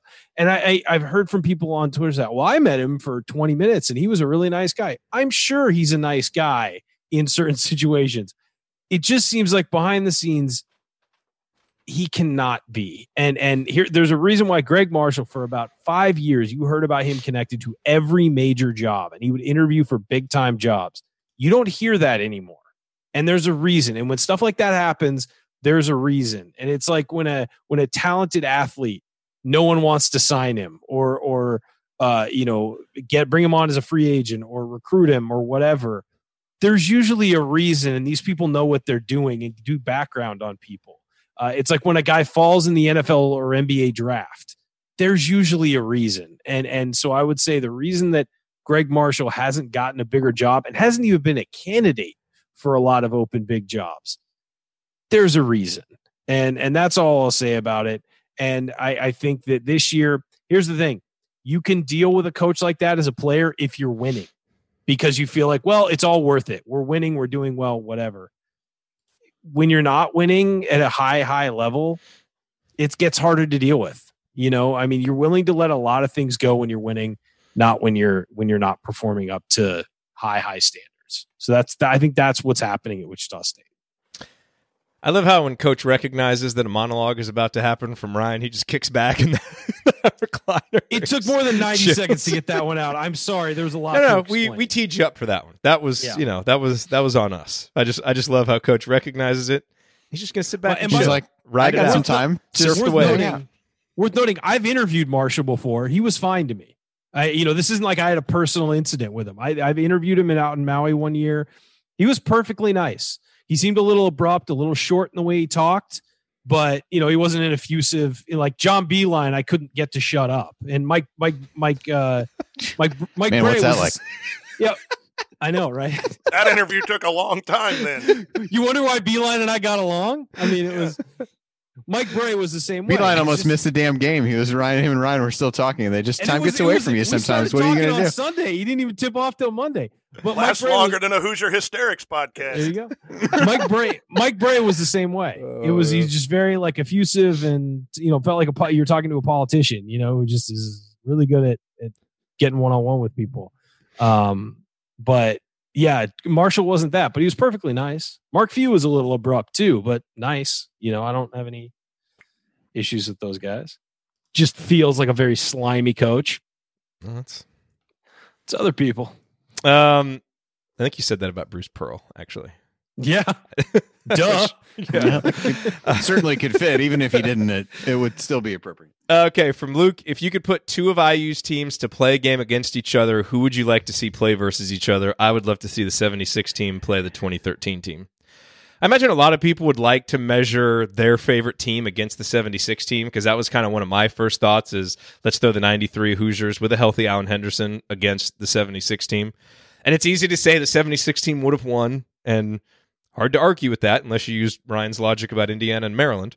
But, it'd be fun to measure yourself against the best. So that was the one that jumped out to me. Are there any that you have that aren't that? The other thing that I would like to see is the 2013 team against the 1993 team, because those are probably my two favorite teams of my rooting lifetime. Because I kind of came around as an IU fan around 88, 89, so I don't really count the 87 as one that I lived through. It's more like memories that I've watched rather than memories that I experienced. So I would go 2013, 93, and the 93 team would win. But 76 and 81, I'd love to see Buckner versus Isaiah. Oh man, jeez. Benson I think that's the Coach wins. Coach wins. I think Benson that's the versus obvious Tolbert. answer. Yeah. I would like to see 75 play against 76, and then everyone can put to bed which team was better. Well, with a healthy That would- Scott May, 75 wins. What about that's what I would think as well. It's a little bit. Yeah. Well, a lot of people say the 1960 team was one of the best. And then you make their stretch, man. You want to get someone talking? Get Bill Murphy talking about the 1960 team. Hey Ryan, you got any tape on that game? I do not. Okay. That team was playing unbelievable at the end of the year, but they didn't even make the NCAA tournament. They didn't make the tournament because they lost, I think, a tiebreaker to Ohio State, even though they beat them by 25 points, I think, at Ohio State the last game of the season. Something like that. Here's the thing. They all, to a man, will tell you we were better than Ohio State, and that Ohio State team had Jerry Lucas, John Havlicek, and Bobby Knight on it. Yeah. But the 60 team had Walt Bellamy. Team. I know. Yeah. And then they all played together in the Olympics that summer. Andy said 93 would beat 13 very easily. I wouldn't say easily, because you got Victor Oladipo was at the height of his powers in 13, but 93 would have won. Definitely would have won. Here's what I would like to see. I would like to see the 2013 Indiana team play that 2013 Michigan team every night. Okay, those games were amazing. So much fun. Indiana won both of them, close, but they were so much fun. Those were two really good teams. Yeah. Here's a little warning for all of us watching these games coming up. My goodness, the shooting. I went back and watched some of those games. I think I was watching IU versus Michigan State, some random game, and my son and I were watching, and we're like, hey, shots are going in. Yeah, that's the way it used to be, son. Indiana basketball, shots going in. Shots going in. I had forgotten that the 2013 team lost to Butler in overtime. That was the game Yogi went out of his mind and took 20 shots. Yeah, and they had started 9 because I'd always thought what was their first loss, and I figured it was Wisconsin because I knew they lost to Wisconsin that year. Good bet. Reasonable assumption. Yeah, but I couldn't remember who it was, and so I went back and looked, and I was like, they lost to Butler that year. Because it wasn't it was a decent Butler team, but it wasn't a great Butler team. Yeah, Yogi led the team. He took 13 field goal attempts. I remember the post-game show after that game. That was the storyline. Yogi cannot be leading this team in field goal attempts with all the other options. Zeller took 14 free throws that game. We took 38 free throws as a team that game. Holy smokes. And lost. Jeez. So their losses were Butler, they lost to Wisconsin at home. That ridiculous Illinois game. At Illinois. Was that the one where Cody forgot where he was on the inbound? Okay. I wasn't sure if that was that year or the year before. Yes. And then they lost at the barn. I remember that. And then they lost to Ohio State. The net cutting game, which Cody Zeller gave a little, I think, a shrug emoji, or not even a shrug emoji, kind of the little questioning. Yeah. And then they beat Michigan at Michigan to win the title, and then they lost to Wisconsin in the Big Ten tournament again, I think. Yep. And then we don't need to talk about anything else that happened after that. On film, and I just can't help, I watch as a fan, but I'm watching as a coach, the spacing. And the commentators Indiana's going to try to get it down low, and there's 9 guys around the block in these games in the 70s and 80s, and they're kicking it out for wide open 16-foot jumpers. Yeah. They had the lane so packed in. I don't know how anyone scored at the rim. I'm just looking forward to going back and watching a lot of these before the three-point line, and then even with the three-point line. What year did they put the three-point line in? 87. 87? Steve Alford. And Alford shot 55% from the three-point line on 200 attempts. It was the floor wasn't spaced. There was no dribbling. It was just 9 guys moving. I knew they had it. I knew they had it in the 87 championship season, but I wasn't sure if they put it in 86 or 87, for the 85, 86 or 86, 87. Dude, Ryan, here's something. When I played high school ball, we loved the jump ball because I had this guy who he was the Indiana All-Star, went to Western Michigan, and whenever he'd get jump balls, I just plant on the left side of the lane, and a defender would be right in the middle, and I just catch the jump ball, drop step, and score. That's all. Easy. We had a jump ball play. And all you youngsters are talking 3-pointers, and Coach Wood from West Lafayette tells me how good a shooter Jared was. He went from backup center. I haven't even told you guys this. He went up from backup center as a freshman to the best shooter on a sectional championship team. You won sectional champs your senior year, Jared? We did. Nice. However, I was not the best shooter my senior year. I hit a slump at the end of my senior year, and the guy that was a class below me, who was another great shooter, we used to kind of battle it out in practice. He got really hot, and he ended up playing a lot more than me at the end of that season, which ended up working out better because he was a better player. I just went through just a confidence struggle like the last month. Couldn't make as many shots as I was before, so I didn't play quite as much. So I can't let you say I was the best shooter on a sectional championship team. But the year before, I actually did set the school record for 3-point percentage. So what was it? 46%. No, not bad. Not bad. So I could shoot it a little bit. All right, let's roll through the rest of these. We answered Sally's question about Dolson earlier. The quotes that he made about Archie and the plan. Not too high, not too low. It seems like he and Archie will have a good working relationship together. And with so much uncertainty, that's probably another benefit of hiring Dolson. It's not like they have to get to know each other. Yeah, there's not upheaval there. Chris wants to know: has Archie earned no tie and plaid sport coats? No. I'm gonna go with no on that. I don't think anyone's ever gonna earn that. That look is done. Yeah, but everything comes back around. That's true. Maybe eventually. At some point that'll be back. But boy, if he does earn it, we'll have a story then. Okay, and last question. I'm off his train if he comes out in short sleeves and a tie. Short sleeves. I'm just making it. Right now. Well, yeah, I guess short sleeves and a tie. I'm done with Archie Miller. If he turns into Dwight Schrute and comes out, then you're out. Yep, done. Mustard yellow shirt. Yeah, no. I don't care how good he coaches. Oh man. Okay, and last question. This one is definitely going to Andy because there is only one answer to this question. We'll see if he remembers. From Max. And I don't know what Max was doing. I guess he was just like looking through old schedules. He goes, how did the Noah Vonleh Hoosiers beat number 3 16-0 Wisconsin after 12 straight losses to the Badgers? Did that even really happen?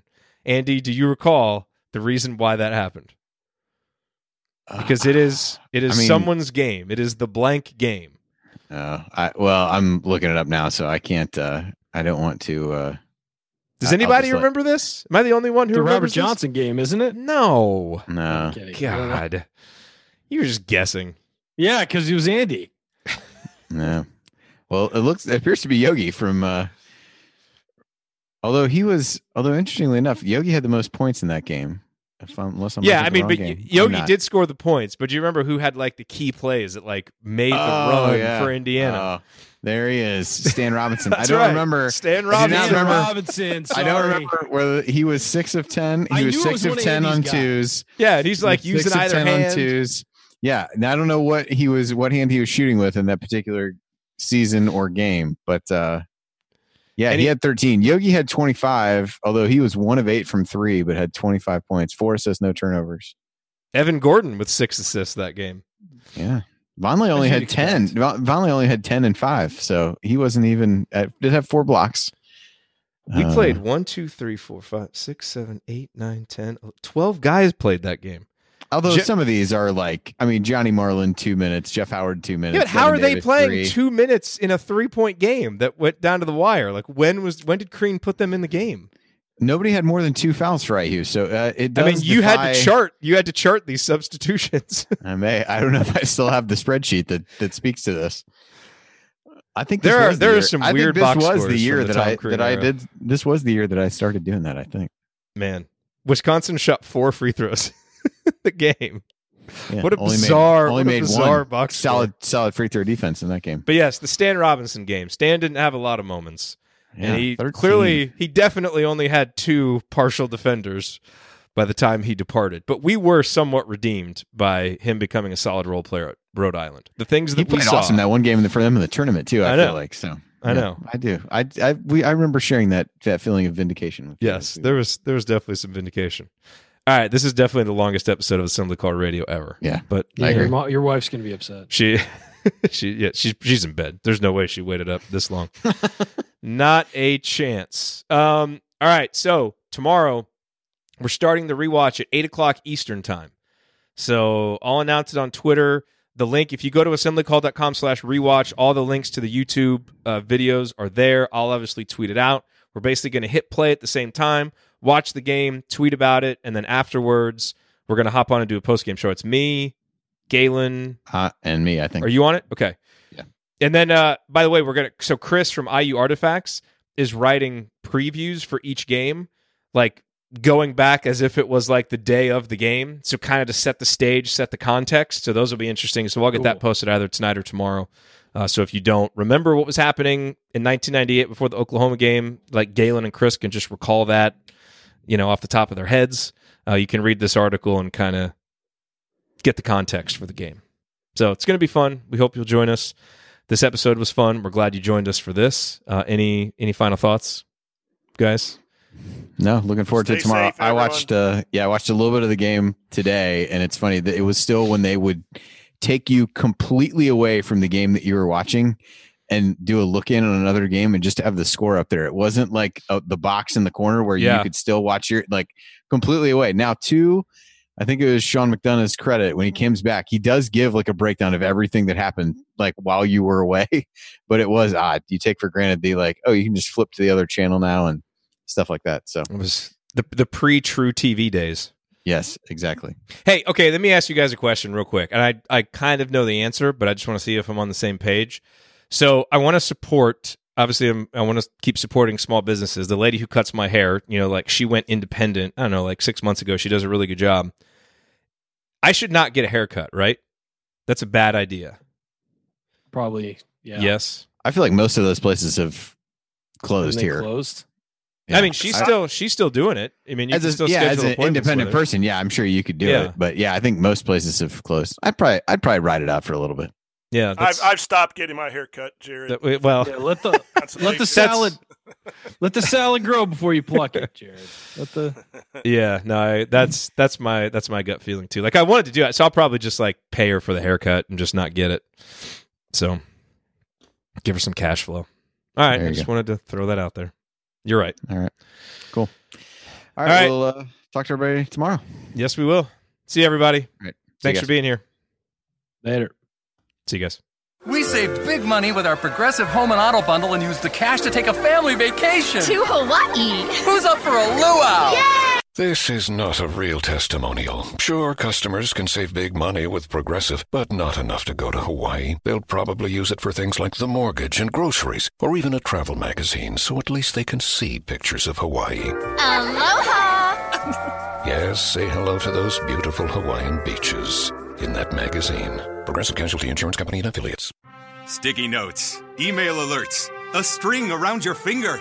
They're just not big enough. So here's a big reminder from the California Lottery. The Mega Millions jackpot is over $250 million. Whew. Play now. Please play responsibly. Must be 18 years or older to purchase player plan. Some people just know bundling with Allstate means big savings. Just like they know the right ingredient means big flavor. They know honey on pizza is where it's at. And olive oil on ice cream is the cherry on top. And they know when you bundle home and auto with Allstate, you can save up to 25%. Bundled savings vary by state and are not available in every state. Saving up to 25% is the countrywide average of the maximum available savings off the home policy. Allstate Vehicle and Property Insurance Company and Affiliates, Northbrook, Illinois.